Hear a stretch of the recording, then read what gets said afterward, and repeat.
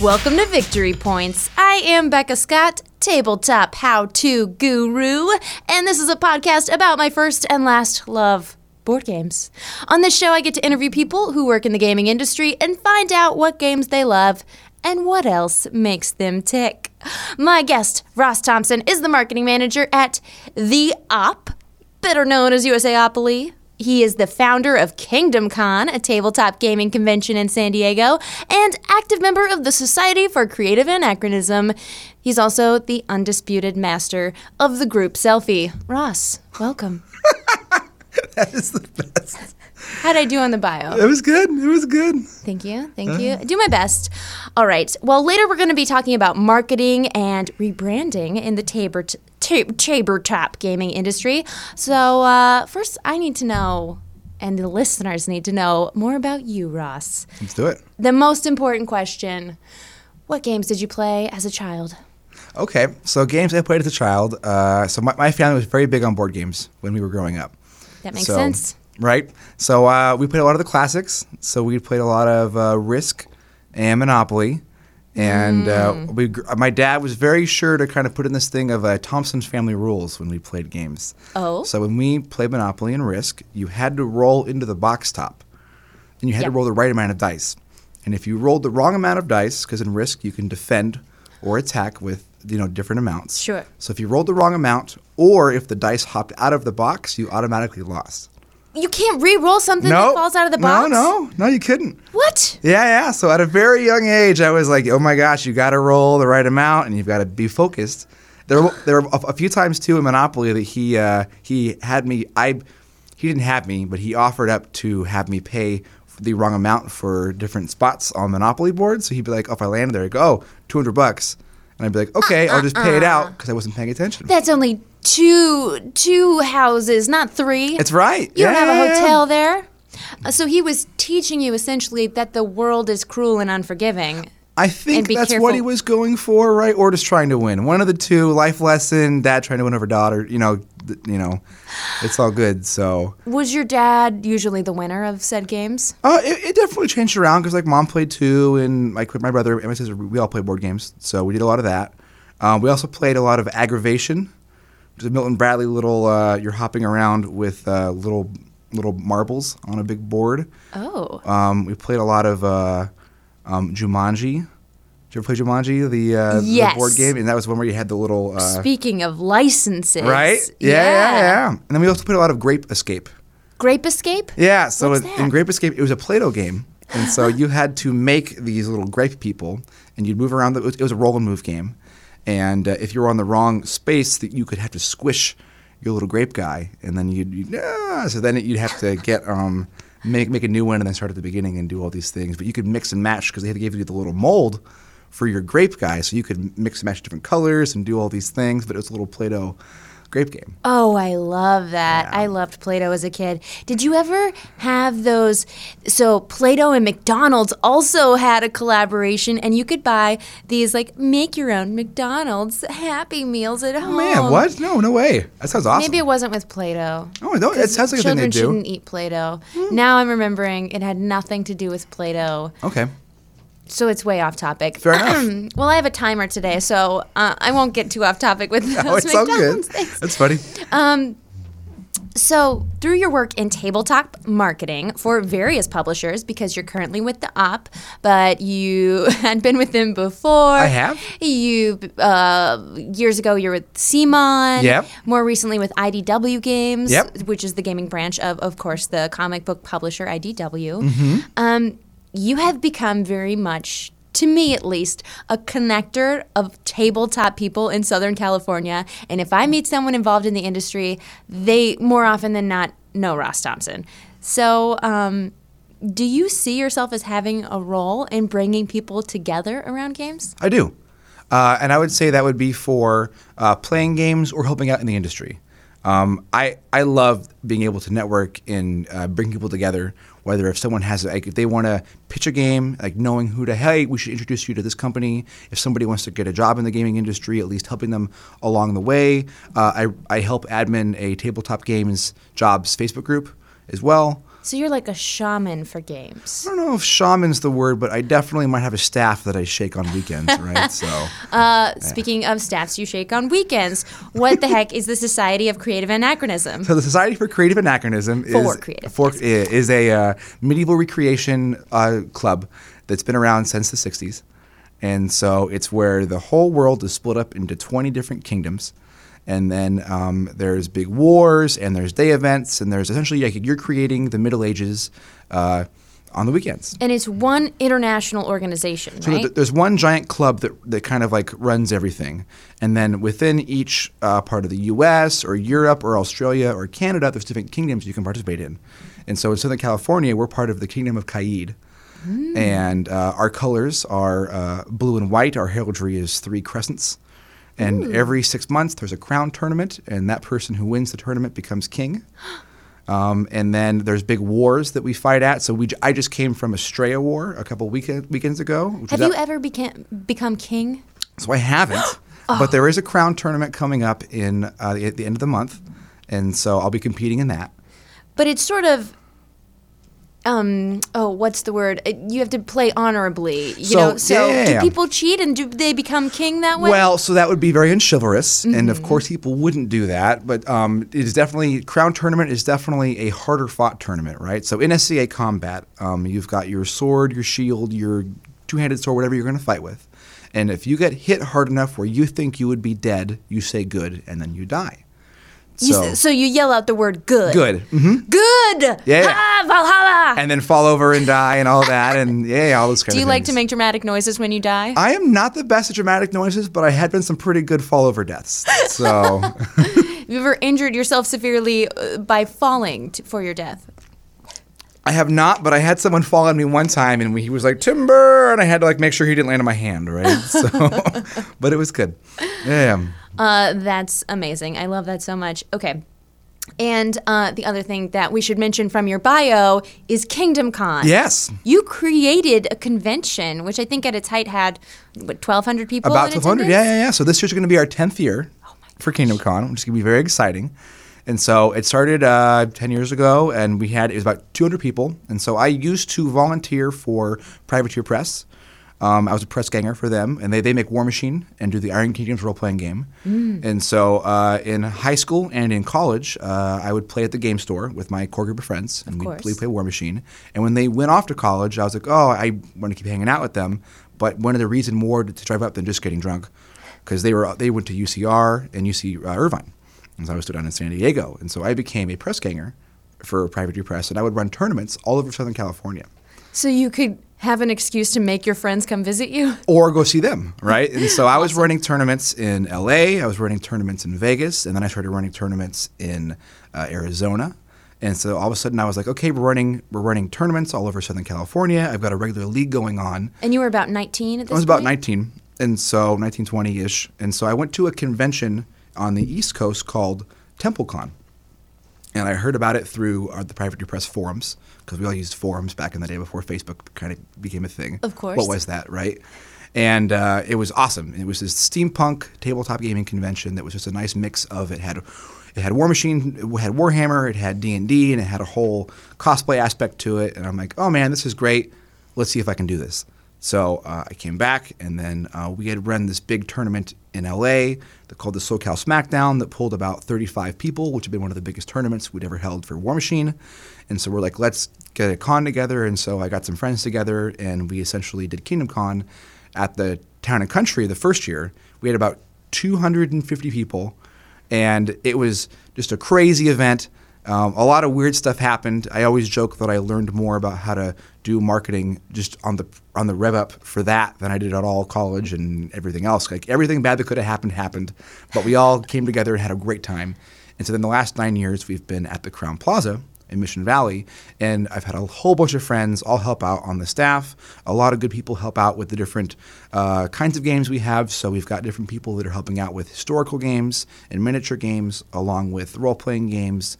And we have a whole Big. Well, those are your three favorite genres, right? Yeah. Historical games, which obviously Society of Creative Anachronism. You're a big fan of the historical, and RPGs, Right. and miniatures, because I know you're a big fan of Warhammer. Yeah, it's true. And so we had the Broadside Bash, they come down and do their big event. We've also had Jason Painter, who runs Drunk Quest, and we do a big Drunk Quest event there as well. I heard there was a bunch of kegs stacked one year. There may have been a bunch of kegs that we may have drank through relatively quickly. In tandem with a scavenger hunt of some kind. There was a scavenger right? hunt too. Yeah. And we do like a big fancy Friday on Friday night. Everybody dresses up really fancy and we do a big photo shoot and do all that. And so what's cool is about Kingdom Con is it's a giant community event and everyone helps out with it. And so while I am like the face of it all, it's everybody else that helps bring the different aspects of it together, which really kind of creates this awesome experience. Oh, and look at you giving credit. But you are the one that brought all these people together It was definitely the thing. madman behind the, hey, let's do this thing, right? So, and here we are. Well, I love that War Machine seems to be, aside from, Monopoly and Risk of younger years, seems to be the thing that really drove you into making tabletop marketing part of your career and your life. Do you still play War Machine? So I don't play it as much anymore, but I follow it all the time. Oh. And so it was my first job in the gaming industry. So after volunteering for them for multiple years, and then I started working at conventions with them too. So at Comic-Con and Gen Con and a couple other ones, PAX, just doing demos for hours and hours and hours. They were hiring for a retail support position. And so I ended up getting that position in, I forget what year that was. And then I ended up going up to Seattle and went and did that first, drove right up, moved up there, got the job, and I worked there for about 6 months. And it was a really fun time. It was good. I got to really dive into the experience. But Seattle really wasn't what I was looking for. I think born and raised San Diego, it's kind of hard to be in the overcast weather the whole time. Unlike California It lately. is right now, I know, believe We've me. had 3 months of nothing but rain. It's been great. So I ended up leaving that job, which was, I really enjoyed it, but then I came back down, and so the league we were doing is called the SoCal Beach Thralls, and so we were the little, Mechanothrall was like one of the main little zombie guys in War Machine, and so we gave him some beach shorts and flip-flops and a surfboard, and that was the logo for forever, which was super fun.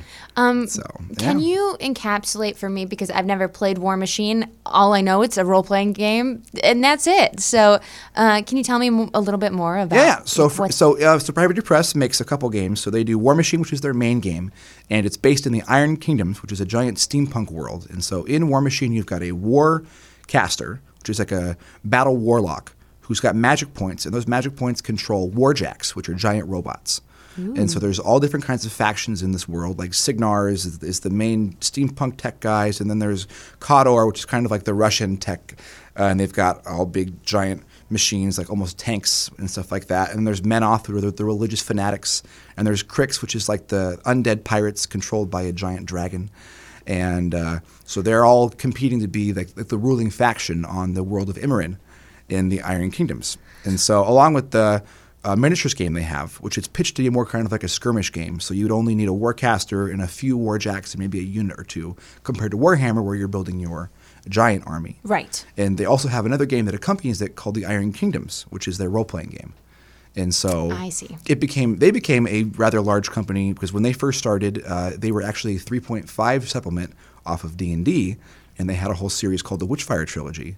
And there was this witch Alexia, who had this sword, which had her mother's soul in it. And you were running through a giant warjack, which was like one of the bigger ones, like it was a colossal, and it was like a big city almost. And so the main module had you in the Iron Kingdoms running through this giant robot trying to get out and fight off all the bad guys. And so from there, it grew into a much larger company. So awesome. It's kind of cool. Now, you mentioned, I think you have an uncanny tact when it comes to stepping away from a company and leaving those bridges unburnt, because you seem to be this person that can float around and everyone knows you and everyone welcomes you back in with open arms when you move around. What would be your advice for how one navigates that? Because you're someone that's always moving and can never be kept in one place for too long. Well, I'm hoping to stay for a while where I am now. But I definitely agree that I have traveled a lot in through my career. Well, it's part of what makes you an asset because it's part of how you know everything that there is to know about every part of the industry. It's very fun. There are definitely a lot of moving parts, and it's been neat to see kind of how the travels all evolve with that. And I would say that one of the biggest things is to be positive, realize the industry is very small, and no one likes gossip in talking bad about things. And while you may have a bad experience or four, it's good to realize that there's circumstances that came to that. And as long as you want to keep on that dream and keep on that passion, you can succeed whether you are leaving a company or not. And so I've found that not necessarily blindly being positive, but realizing that I had a good experience where I was here. I really enjoyed my time, but now at this crossroads, it's better for me and then ultimately for us for me to part ways, right? And so I would hope that everywhere I've been at, I've left them better than I found them. And then from then on, I can continue to be a resource or an asset, whether they need it or not. And so I've enjoyed being able to kind of go from a volunteer that ran miniature games to now working at one of the top licensed board game companies. So it's been kind of cool to see how that evolves as it goes. And just remaining positive and being friendly and being helpful is really good. Well, I think you definitely do that. You make friends everywhere you go, and I think you do a great job of leaving things better than you found them. Thank you, Becca. We're just going to take a short break and come right back to talking to my guest, Ross Thompson. Welcome back to Victory Points. I'm sitting here with Ross Thompson, marketing manager at The Op, formerly USAopoly, and I want to talk about what you guys are doing now at The Op. So USAopoly started 25 years ago now because you guys have just rebranded your 25th anniversary, and it evolved out of licensing different versions of Monopoly for Hasbro.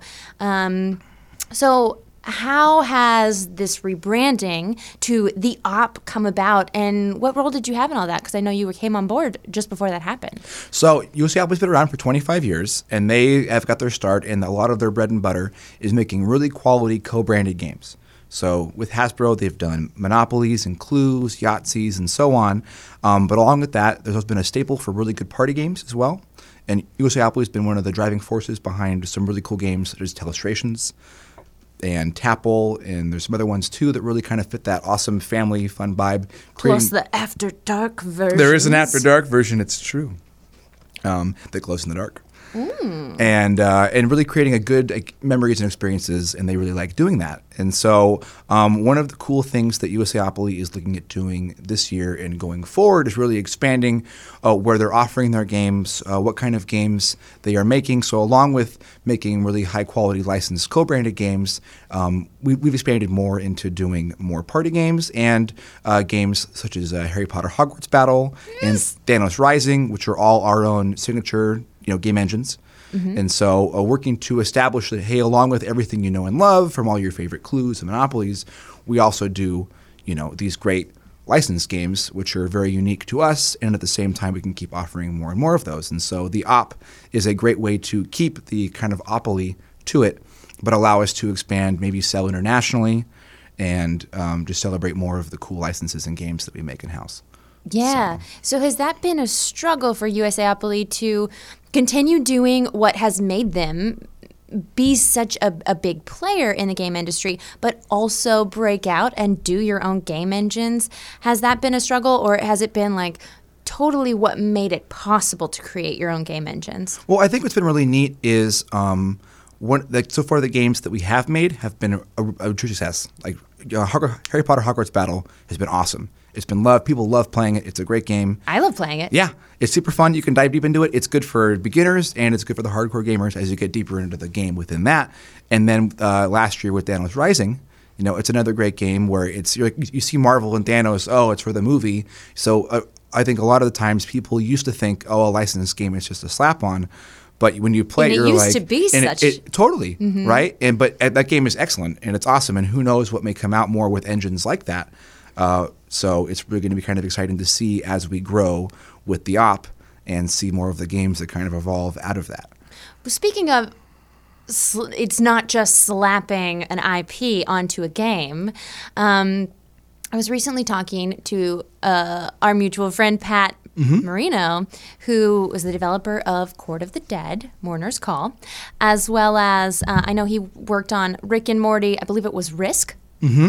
And what you guys have been doing, it seems, is really incorporating adjustments to mechanics and specific cards and effects that are related to the IP property, because you guys are so heavy in the IP property world. So how are those incorporated, and what are some examples from, say, Rick and Morty Risk? So like with games like Rick and Morty Risk or Call of Duty Risk or a couple other ones like that where you can really kind of dive deep, what's fun is we just kind of celebrate the license with it. So it's not, you're not just going to play on the world board and do Risk with, you know, Rick and Morty pieces. Like you're going to take the different factions that are in Rick and Morty and you're going to be able to play around with them and kind of with dimension diving and all kinds of cool cards. And so while it is a Risk game and you do have your faction, you're moving across the board trying to take over these things, there's so many other little items and quests and abilities you can add in which make it its own unique game, which is very fun. We had just done a whole thing with the Call of Duty Zombies where you are playing, you know, Risk and you have your different zones you're trying to control, but you've got your little individual heroes that are off doing their own little stuff, while at the same time the zombie horde is coming. And so you need to be able to fight that off and control, or maybe, you know, put people in the way of that. So now the other faction has to deal with that while you get their stuff and all kinds of cool things. Oh, so. Very cool. Added elements to make it more interesting, because there were not originally factions in Risk. Well, there were the colors, right? But it's not the same as you're playing as Europe or you're playing as Russia and so on. Are there player powers? Or faction powers? For certain games, totally.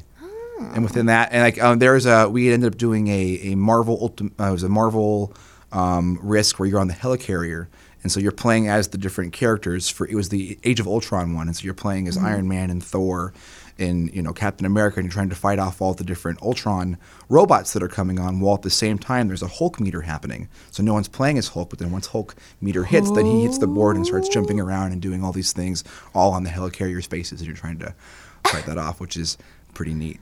Oh, I love that. Okay, so Risk and Monopoly are games that I love, and when I ask people what games they played as children, most often those are the two that are mentioned. Yet they're mentioned with this sort of an eye roll, because as avid gamers, we play so much else. Right. I know that you're with me and that these are still great games. Totally.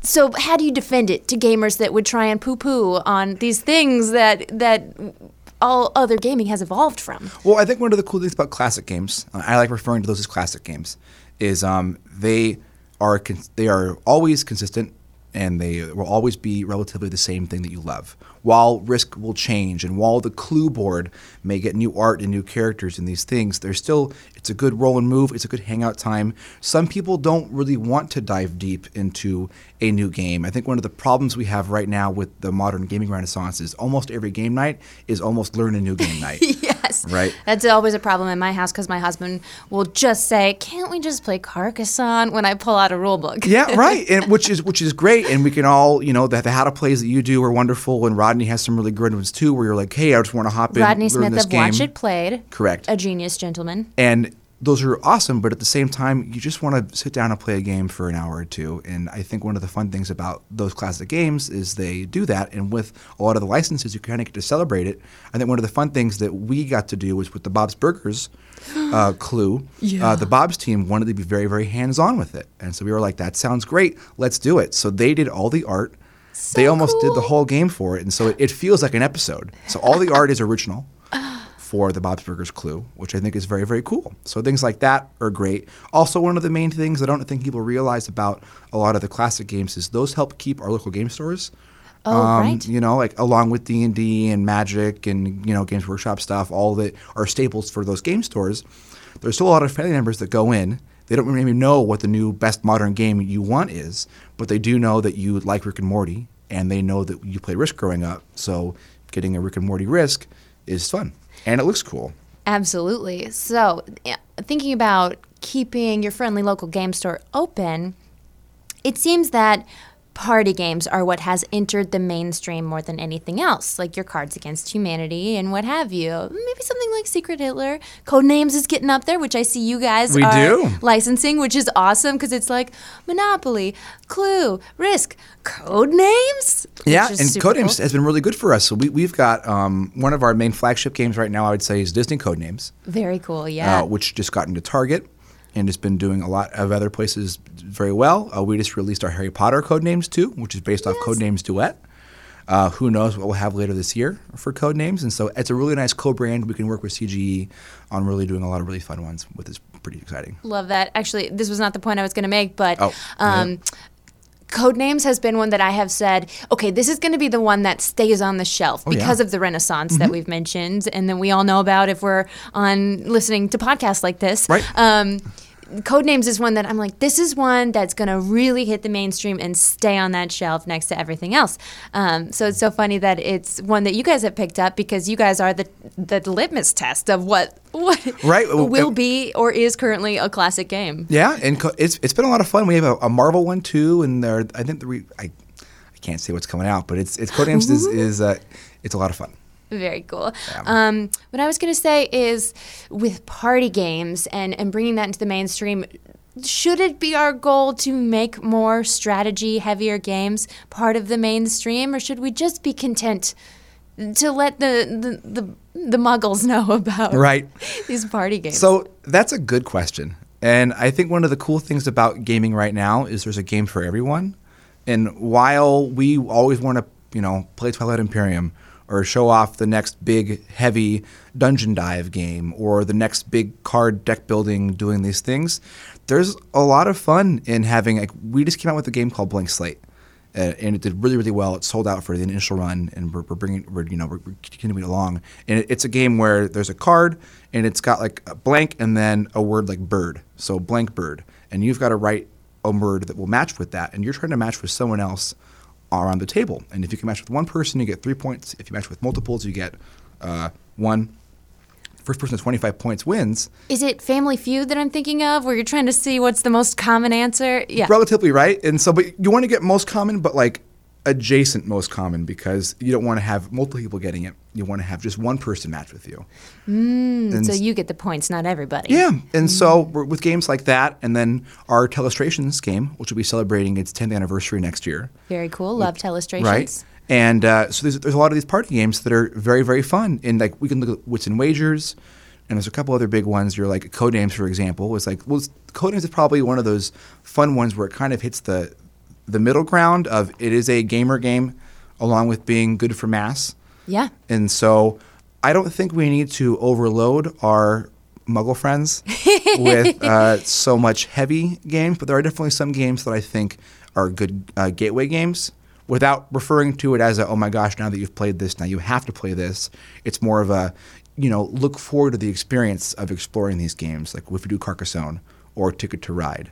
I just replayed Pandemic for the first time in a while. Great. Totally. Cooperative gateway game. Right. Mm-hmm. And so I think there's a lot of fun we can do with that. But while at the same time we're looking at, sharing more games with people, there's also a whole other sect of gamers right now that are looking at doing solo games and roll and writes and all these things. So the gamers that really want to dive deep on these deep games are finding their own outlet as well.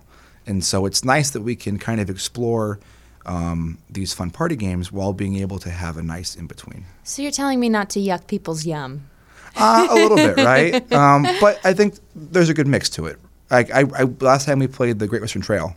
Oh, right? Yeah, which is the crunchiest game I've ever been allowed to bring on Game the Game. And you were the person I called to come on that show. Which I had a blast on, right? And we had Jason on there too, which Jason was Charles Miller. Mm-hmm. Super good. And I think what's fun about that game is that's a nice, it's not overly bearing, because it's a good point salad kind of thing going on. Yes, it's a long rule book. It is a long rule book, but once you get the initial idea down, you're good to go. But that could be one for gamers. I hate using that word, but hobby gamers. There you go. And I like that. So for the hobby gamers that want to play that crunchy game, that's one that kind of fits that boat. And so it's neat. Like I would say Harry Potter Hogwarts Battle without pimping our own stuff the whole time. Like that's a good way to get into deck building without having to get too deep into it, because you can start with that game one where you literally just defend Hogwarts, buy the thing, go, Dumbledore helps you out, you're good to go. Unlike in Game 7, where you're trying to do that while defeat the Death Eaters and then manage Hogwarts to be safe, and so it gets a lot more crunchier. We should describe to people a little bit. So, oh, sorry. Yeah, go ahead. Yeah. Hogwarts Battle is a deck builder in which there are 7 episodes, chapters. There are. I think there's 8. 8, okay. And so there's 8 books within the game, or 8 games within the game. And you could just play game 1 over and over. You could. And that's it's pretty cooperative on that end, right? Yeah, very cooperative. But then it gets crunchier and crunchier as you go. So each game gets added into it. And so essentially it's each movie is getting added to it. So you're getting more characters, more villains, more items, all from each game. And we all know a first-year Hogwarts student doesn't have anything on an 8th-year Hogwarts student. Oh, they don't. It's true. I'm listening to the audiobook of Goblet of Fire right now, which is book 4. That's fun. Yeah. I was re-listening and then I slowed down a little bit, but still such a great property. I love Harry Potter, but you see the complexity that comes in, so I can only imagine. I've only played Game 1 and Game 2 of Hogwarts Battle. But yeah, about Game 4 is when it revs up. Ooh. Yeah, which is fun. Just like in the books. That's right. Look how it mirrored that. It's almost like IPs are your guys' specialty. It's our jam. What are the op games that you've been most excited about lately, or just stuff you played lately? So games I've been playing lately. So I already mentioned Twilight Imperium, which we love, which is great. Along with that, I've been playing a lot of Race for the Galaxy lately. Oh. And so that's a tableau building game where you've got your different cards and you're trying to race to essentially get 12 cards out while getting the most points. It's a point salad-ish kind of game too, because you've got different cards you're playing down that can get you victory points or get more military points. And just in case we haven't described what point salad is on here before, point salad, I would say that the number one most common example of this would be Seven Wonders. It's a game that usually comes with a little score pad that gives you maybe 8 to 10 different categories in which you can score points. And then you kind of don't know who's winning until the end. Right. Yeah. And I was going to bring up Seven Wonders next. We actually played it in the office the other day. I just played Duel, and it's excellent. Oh, cool. I have yet to do that. It's 2-player Seven Wonders. Right. But you guys played in the office? Yeah. So we do play a lot of games. How'd you do? What'd you focus on? I ended up winning, which I didn't think I was going to win, and I went all victory points. So I just went blue. Oh, really? Yeah. Which was I was surprised that I pulled it off because there was some heavy science and military stuff going on, but keep it simple. Yeah. I love that.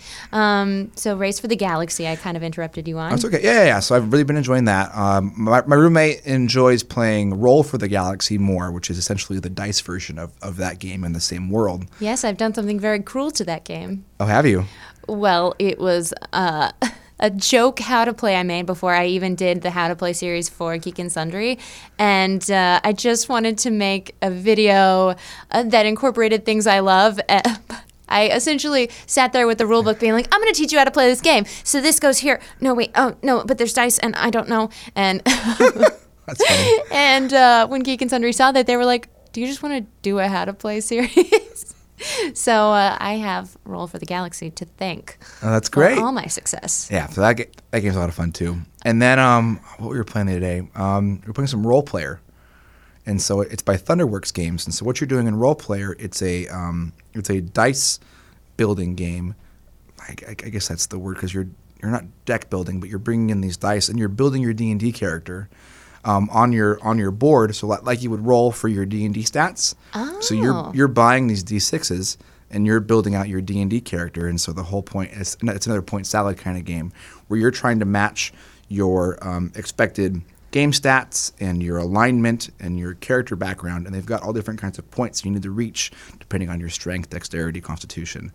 And so that's been super fun to do, which is pretty neat. Oh, I love that. Yeah. All right. So we don't have a lot of time left. Ooh, but there is something that I really want to talk about that the op is doing. And then I want to shout out the other things that you can tell us that the op is coming up with soon. But I saw announced along with the rebranding from USAopoly to the op at Toy Fair of 2019, January in New York, you guys announced a partnership with Laika Studios. We did. I'm such a big fan of Laika. So Laika, if you don't know, they have made 4 films. They are, I believe, the only fully stop-motion animation studio still in existence right now that doesn't use any CGI or anything like that. And they have made, most recently, Kubo and the Two Strings in 2016, The Box Trolls in 2014, Paranorman 2012, and Coraline in 2009. All nominated for Oscars, by the way. That's right. And Coraline is the first The Op game to be announced in this partnership with Laika. It is. How did that come about, and what should we look forward to? We are so happy to be working with them. They have a lot of really cool IPs, and they're just so much fun to work with. And they're excited to do a lot of things with us. So right now, all I can really say is we do have the Coraline Monopoly coming out. Coraline Monopoly. And there may be more coming out. We'll see. Well, of course, there will be more coming out. There is a formula here, and we see it. And I think one of the fun things that we do at the Op is that we are a flagship for licensed games and products. And so we bring just a certain amount of quality and sales reach.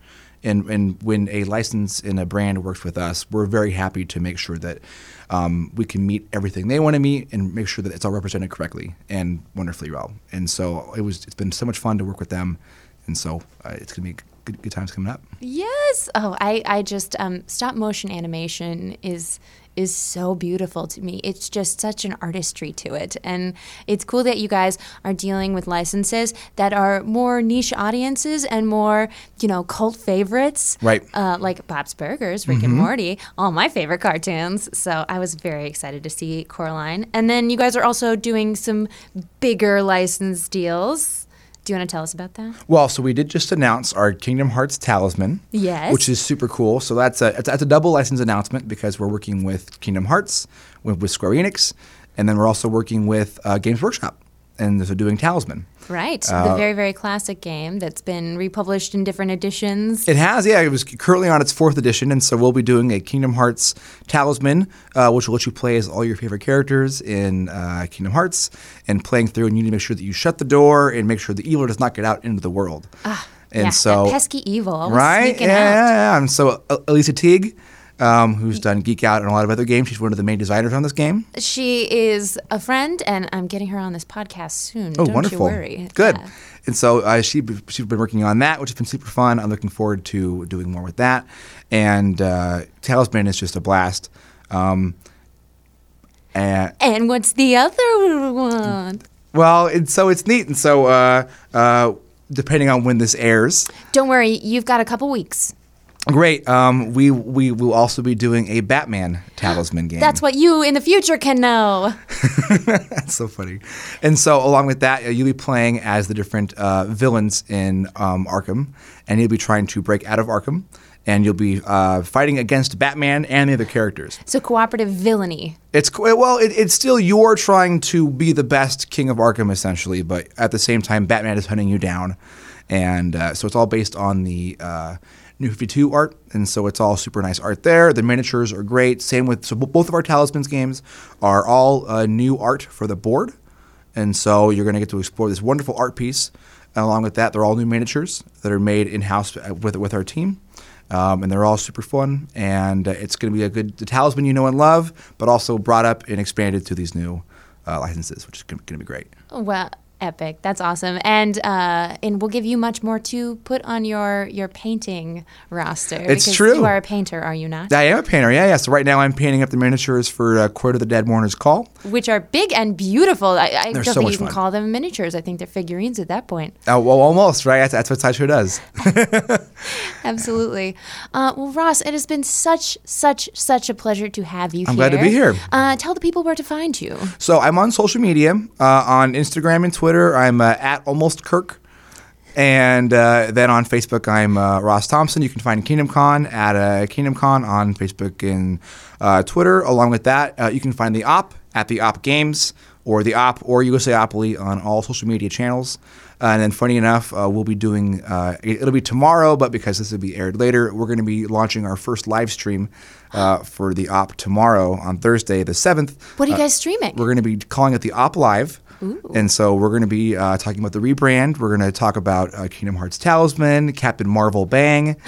And Didn't even talk about that. Yeah, right. Secret Scrolls. And then we're going to be talking about the new Harry Potter Defense Against the Dark Arts 2-player game.